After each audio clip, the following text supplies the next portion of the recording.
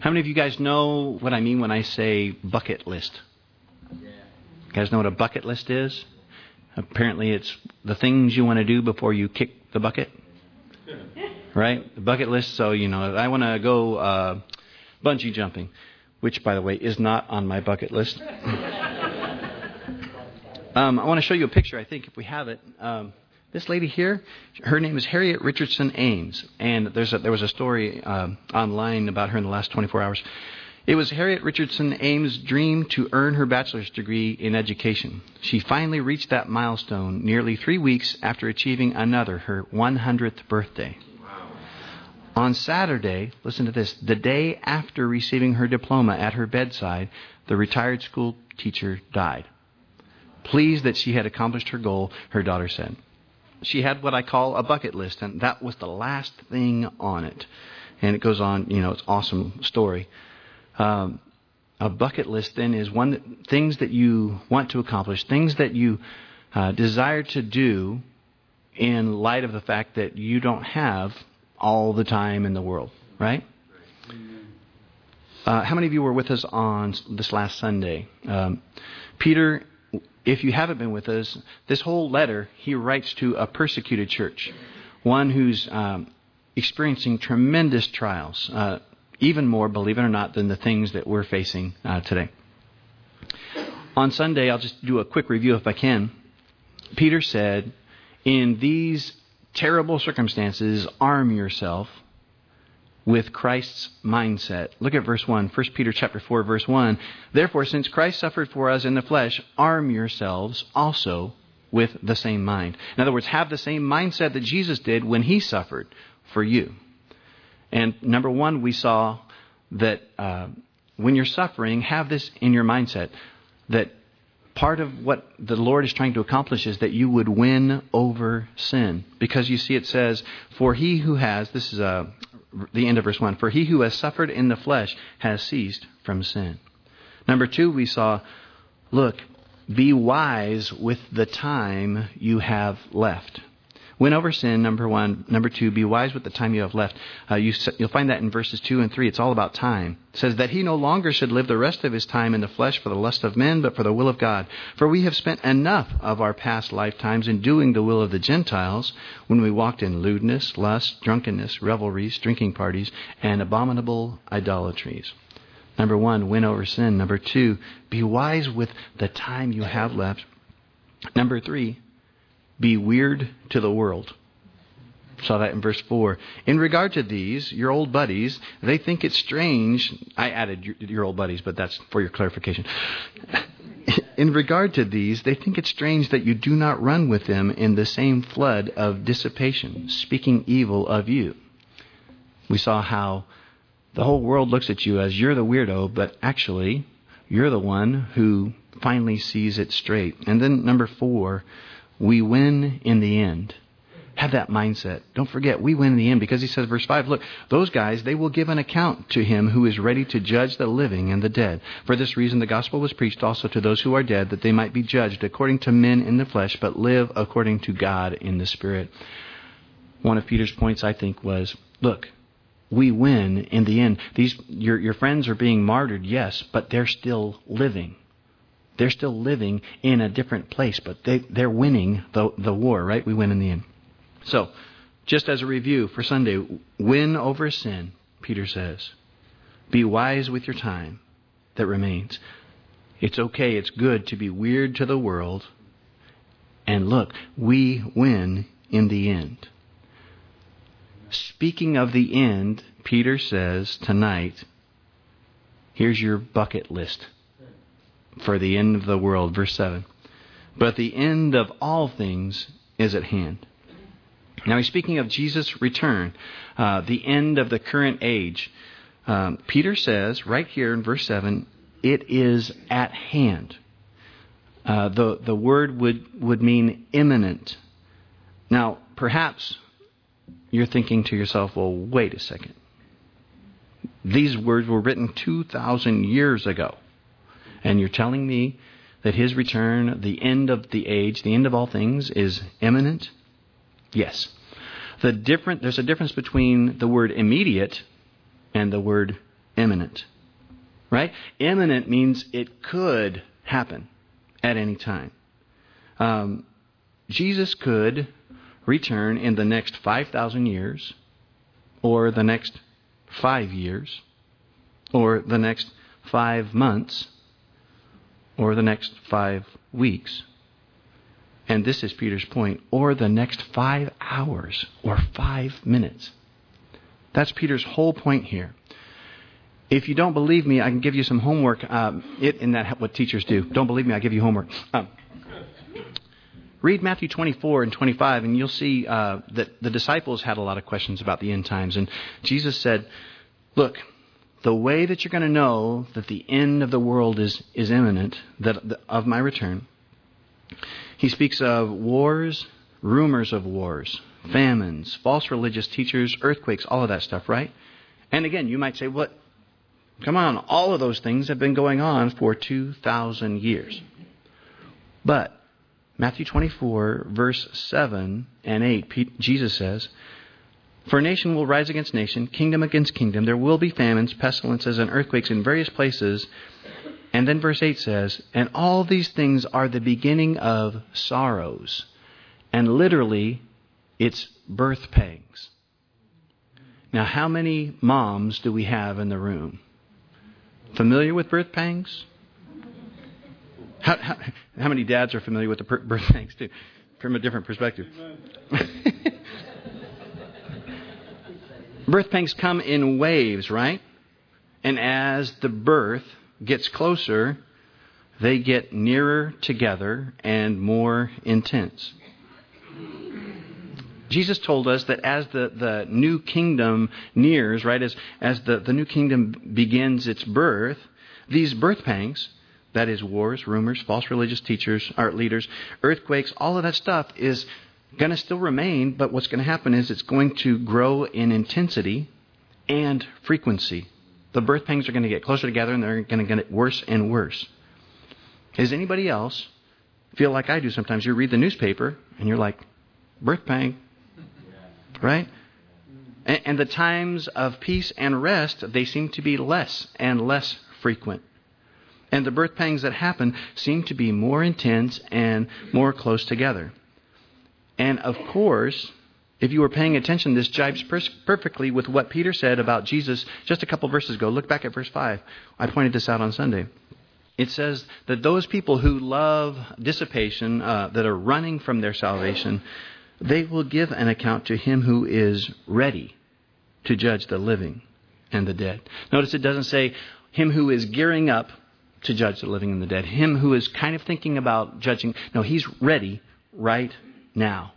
And he's been ready since Peter wrote this. Right? So Peter says, look, whether it's immediate or not, one thing I can tell you. Jesus' return is imminent. It could happen today. So, he says, in light of that, here's your bucket list. Verse 7. But the end of all things is at hand. Therefore, be serious and watchful in your prayers. Interesting how this was translated, because the word serious is sophroneo. It means to be of a sound mind, to be in one's right mind. And the word watchful is nepho, and it means to be sober, to be calm and collected in spirit. Now, when you know those things, verse 7 reads really interesting to me because it says, but the end of all things is at hand. Therefore, be in your right mind and calm and collected in your prayers. Now, isn't that a little bit surprising? Wouldn't you expect to hear, the end of the world is near, so run screaming naked into the hills? Right? This is as unexpected as if Chicken Little were to say, sky is falling, just relax, chill out. But Peter says exactly that. Look, the end of all things is at hand, so be calm and cool and collected. Again, this reminds me, seems like this is a returning theme, at least for me. Reminds me of Jesus being calm in the midst of the storm. Right? What an odd combination of concepts. This is the end of the world, so just chill out. And actually, if you're taking notes, you can put that first on your bucket list. Chill out. Of course, the question is, how? You're telling me that it's the end of the world and you want me to chill out? How in the world can you do that? Well, look at those last 3 words of that verse. In your prayers. Turn with me to Philippians chapter 4. You'll see, I think, a perfectly parallel text. Philippians 4. The exact same kind of idea is, look, this is the end of things. The Lord is at hand, so chill out. Philippians 4, verse 5. Let your gentleness be known to all men. The Lord is at hand. Imminent, right? Verse 6. Very familiar verse to most of us. Be anxious for nothing, but in everything by prayer and supplication with thanksgiving. Let your requests be made known to God, and the peace of God, which surpasses all understanding, will guard your hearts and minds through Christ Jesus. Chill out. The message is the same in both texts, right? Which is, look, the Lord is at hand.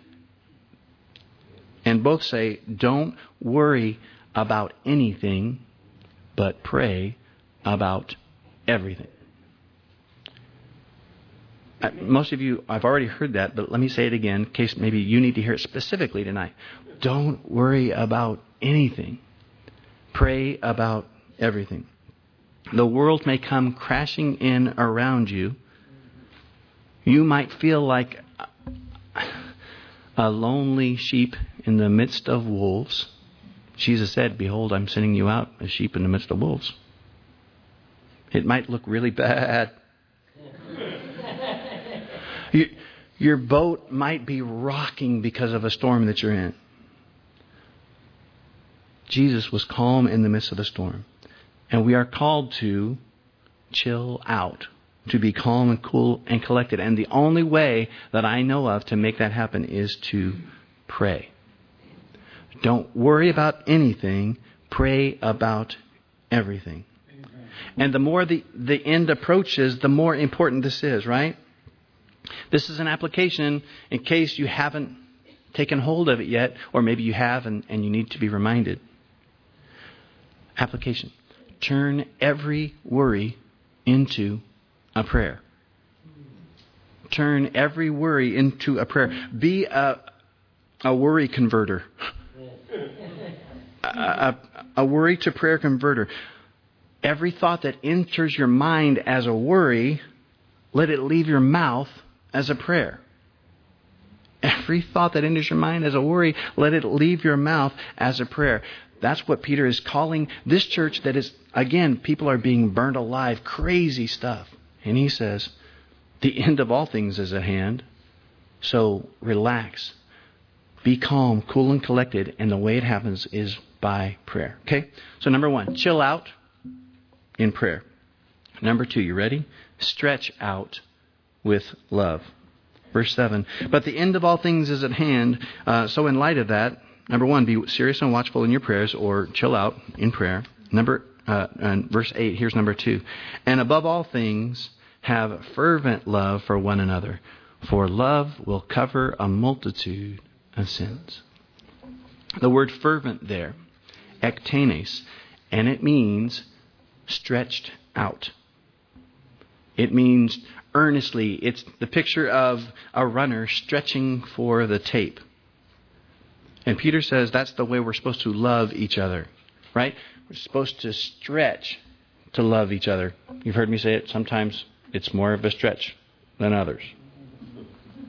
Verse 8, above all things have fervent, that is stretching love for one another. So that means not an inflexible, rigid kind of love, a love that stretches, not the love that costs you nothing, but the love that you have to strive for. He's talking about love that stretches your patience, or stretches your resources, or stretches your sanity. Love that stretches your forgiveness, your ability or willingness to forgive. Peter says, look, a love that costs you something is going to make you stretch. And he says, in your bucket list, Make sure that's in there. That you stretch to love. Blessing a believer who rubs you the wrong way, right? Speaking well of a person who was thoughtless in their words toward you. That's what he's talking about, being stretching in love. I noticed 3 things in verse 8. I love it when the Lord does this, when he just starts to open up the Word, and it's like, wow, there's so many applications. I hope not to overwhelm you. Again, what we want to do is look for the thing that the Lord has for us specifically, individually tonight. Notice number 1, Peter's talking about our relationships within the church. Because he says, above all things, have fervent love for one another, right? How many of you guys have seen those signs? I think they're awesome. I don't know if we've talked about having one. I don't think we've done it yet. The signs at the end of a church driveway, or maybe above the sign, above the door on your way out, you are now entering the mission field. You guys seen those? Those are cool. What would you think of one that read this way? You are, and it's above the door on your way in. It says, you are now entering the love laboratory. He says, look, above all things, have a stretching kind of love for one another. I think he wants us to look at this like, look, here's an environment that's supposed to be safe. That we're supposed to be able to look, I messed up there. Can I say I'm sorry and trust that you're going to forgive me because Jesus told you to? What if we looked at this building, our relationships within the church, not only in Calvary Chapel, but in the church at large too, as a love lab, agape shop. If you're in the Old English, the agape shoppy.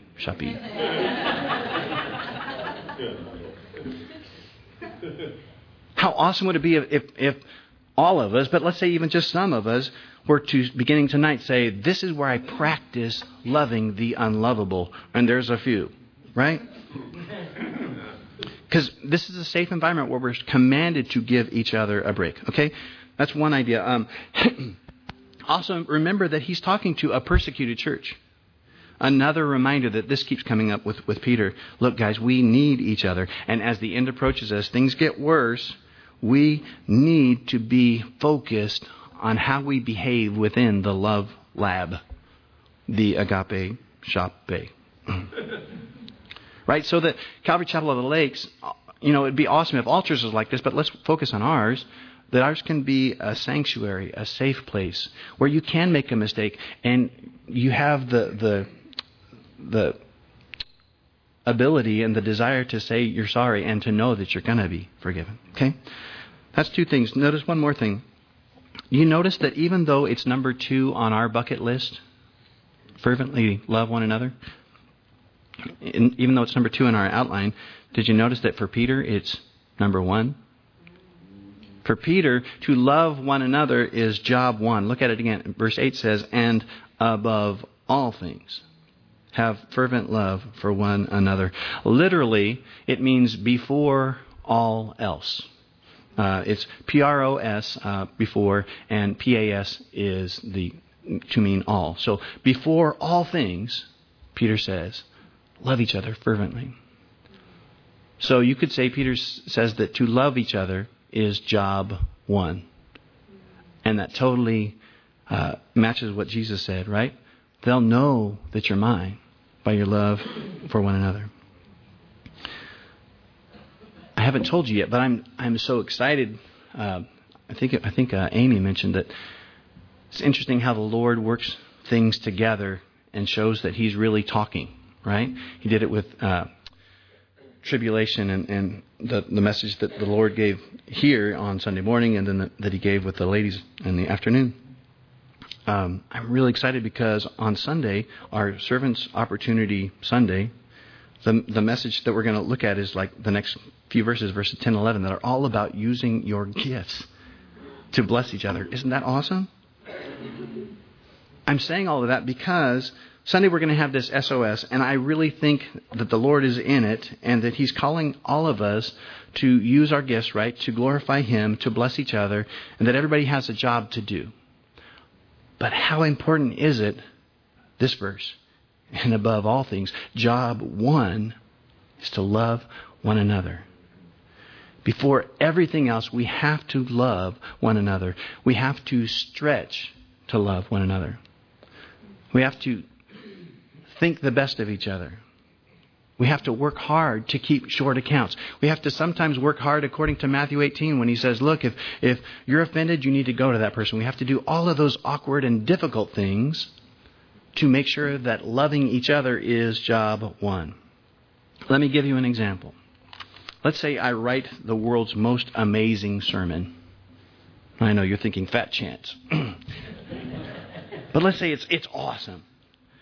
But I've spent 6 months, a year, whatever, just showing you, each one of you, by the look on my face or my actions or whatever, that I don't love you. Will you receive that? It'll just be words to you. Right? The Holy Spirit's not going to honor that. He's not going to come and to pour all of the weight of His Holy Spirit into the words to use me like that. And that's just one example. You name the job. Again, I'm hoping that everybody on Sunday, you go and you're like, oh, this is where I'd like to serve. And it all works out in the end and there's a perfect fit and all that stuff. It doesn't matter what the job is. If love is not job one, it rings hollow. And it's never going to work. If your gift is administration, organizing, and what you do is the way you look at people is just that they're things to be organized, that they're human resources, and that they're not people that God loves, that Jesus died for, you're missing it. So love must be job one. Right? You teach the kids. We definitely need teachers. If you don't do it with love, we're not interested. Now, it's interesting to me that prayer, again, comes in verse 7, but love comes in verse 8. But when love comes in verse 8, do you realize that Peter is very careful to point out, don't forget, though, that love is job one. Have you ever thought about this? That love comes even before prayer? Love comes even before prayer. Matthew 5:23 and 24. Jesus said, therefore, if you bring your gift to the altar and therefore remember that your brother has something against you, leave your gift there before the altar and go your way. First be reconciled to your brother and then come and offer your gift. Love comes before prayer. And we saw a few, I think it was in the last chapter, when Peter says to the husbands in this same letter, husbands, dwell with your wives according to knowledge, right? Honor her. Look at her as your loving teammate, right? In other words, love her. And why do you say? So that your prayers won't be hindered. In essence, God said to all of the husbands in this room, don't come to me unless you're loving your wife. And Jesus said it in Matthew 5, right? Don't come to me unless you're loving your brother. So loving each other is job one, even before prayer. Amen. Bucket list for the end of the world. How are we supposed to live in this age? Number one, chill out. Turn every worry into prayer. Number two, stretch out in love. Make it your job one. If anything has to suffer, don't let it be that. Loving other folks, other believers. Verse 8. And above all things, have fervent love for one another.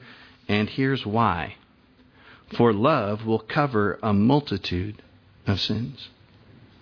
Peter's quoting there Proverbs 10, verse 12. That says, hatred stirs up strife, but love covers all sins. Again, Peter's giving, I think, timely application here to a church in high stress. I think he's saying to them, I know your things are really super stressful, right? This is a high stress situation. He says you have a choice. You can go at each other, be like dogs that are nipping at each other and trying to consume one another, and that's just going to stir up strife. Or you can love each other, stretch to love each other, and you can find calm in the midst of the storm because your shortcomings will be covered. Again, I love it when the Lord expands all of the applications and begins to point some of them out.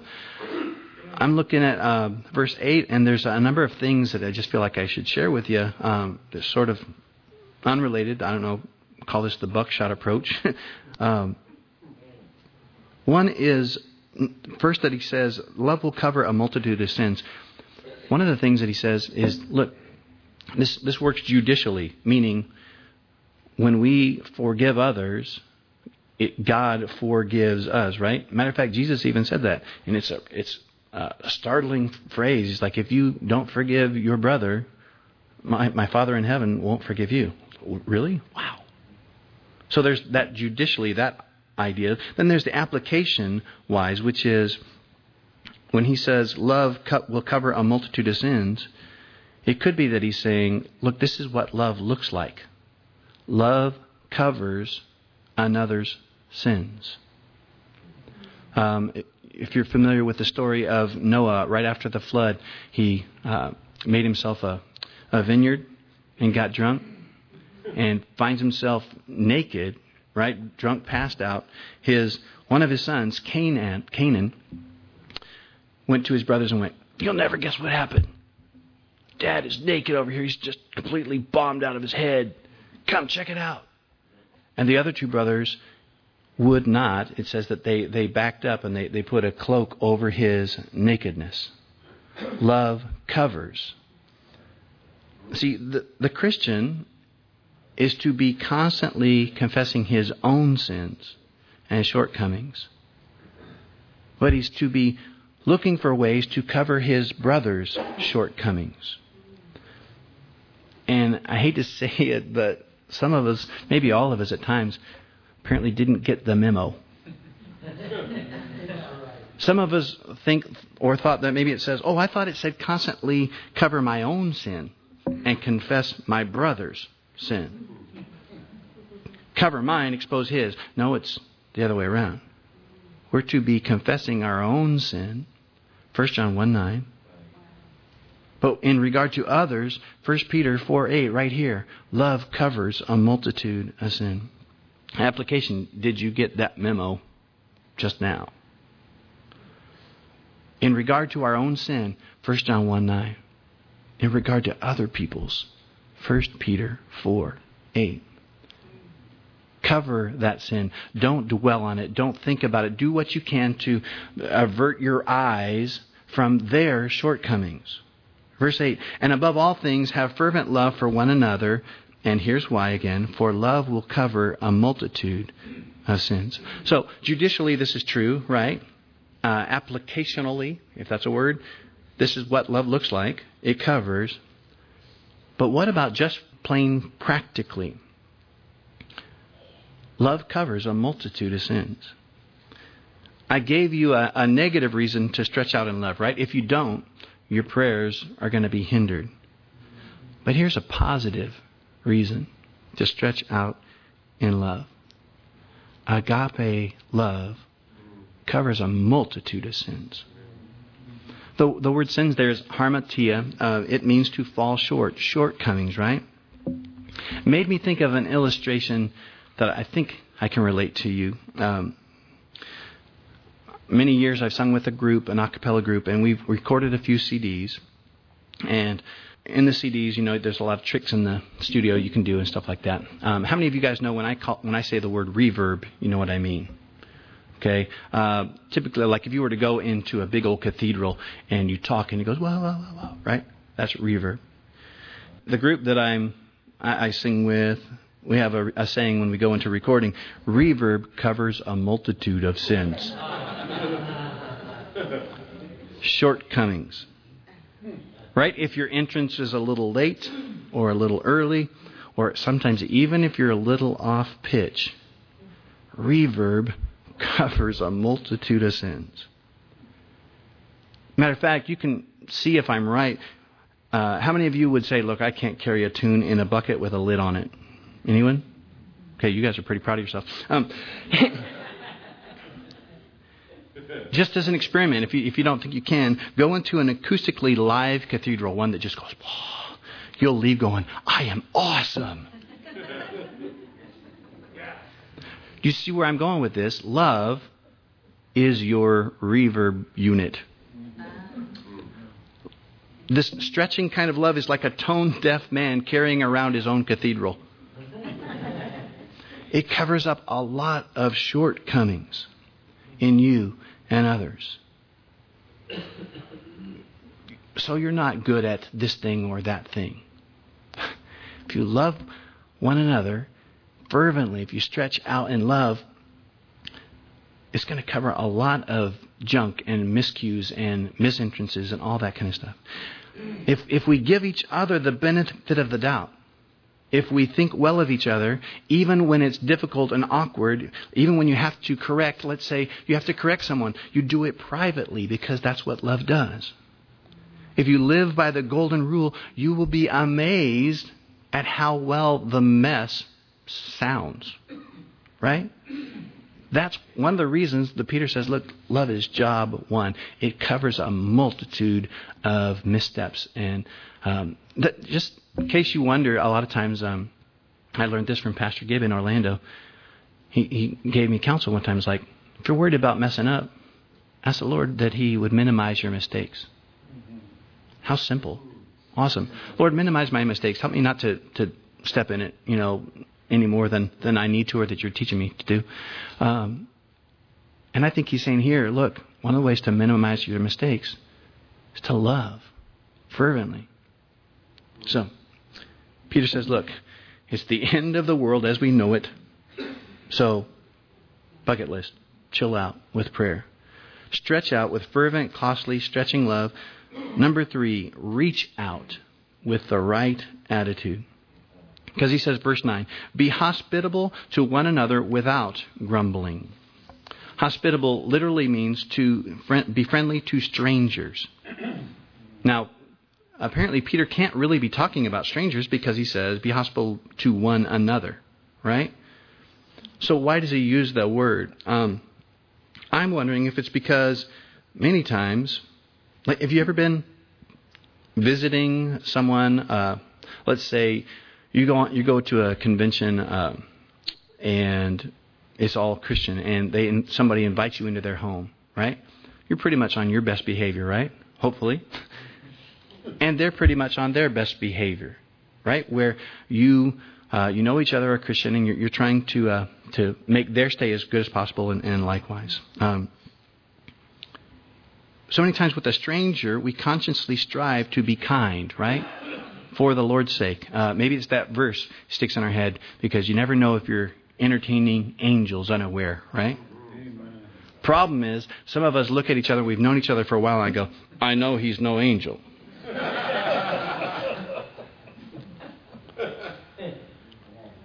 But Peter says, look, we're supposed to treat each other like that. Be on your best behavior, right? Treat each other just as if that person came and is visiting your home. He says, be hospitable to one another, and that means reciprocally, mutually, right? Again, what an awesome environment. Even in the midst of great persecution, how awesome to have a place of sanctuary where we treat each other as best as we possibly can. He says, be hospitable to one another without grumbling. Some of you guys are familiar with this word. This is one of those fun words to say. It's gongusmos, grumbling. And it's onomatopoeic. Because it means to murmur, to mutter. Right? It's a secret debate, a secret displeasure, not openly avowed. So it's acting one way. Hey, welcome to my home, stranger. Lord bless you. Hey, here, if you need to lay down, this is where you go, and then you leave the room. Imagine that you are a guest in someone's home. And they come to you and they say, oh, we're so happy to have you here. Here's your room where you'll be staying. Oh, and here's where you can shower. And we'll be serving breakfast tomorrow at 8 a.m. Wouldn't you just as soon pack up and go? Wouldn't you just as soon be like, thanks, but no thanks? To be hospitable, but with grumbling, is just as bad as being not hospitable at all. The point in verse 9, I think, is, look, your attitude is every bit, no more important than your actions, your act of reaching out, I should say. Right? He says, look, reach out to one another in love, be hospitable, be kind, but don't let it be, yeah, I just did that because Jesus made me do it. Application. Maybe you are doing all the right things, but you're doing it with a grumbling heart. If so, repent. Time is short. The end of all things is near. Lastly, because of this verse and because it fits with where I feel like the Lord is kind of taking us, some of us went to the went to the senior pastors conference last week, and one of the things is we had a kind of a debriefing meeting, and one of the things that kind of surfaced that we're like, yeah, we really want to concentrate and be good at this. And by the way, I wouldn't rather be in any church. I so blessed.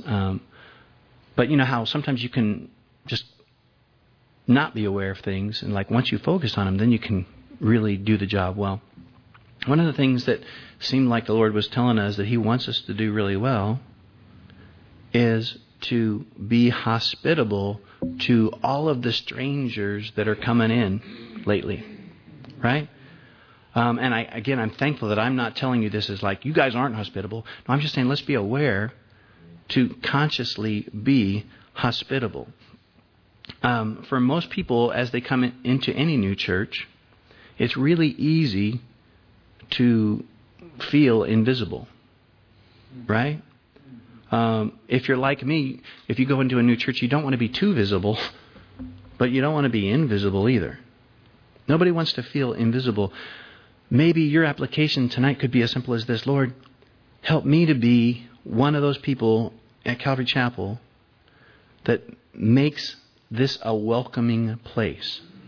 That intentionally, again, stretches to make sure that those people who are brand new faces or have been coming a while and still don't know folks, that they feel welcome. Maybe your prayer could be something like this: Lord, continue to make our church a place where people sense your presence, but more specifically, Lord, make me one who reaches out to unfamiliar faces. Again, asking them simple questions like, hey, what's your name? How could I pray for you? And obviously, without grumbling. How can I pray for you? I knew you were going to say that. Again, it comes back to kind of looking at church Sunday morning, just so you know how serious we are. I've asked Chris, who is one of the people that keeps me together, keeps me organized, to send out an email to the leaders on Saturday night. Let's be in prayer, remembering that there's people who are hurting, who we want to feel like they can open up, all that stuff.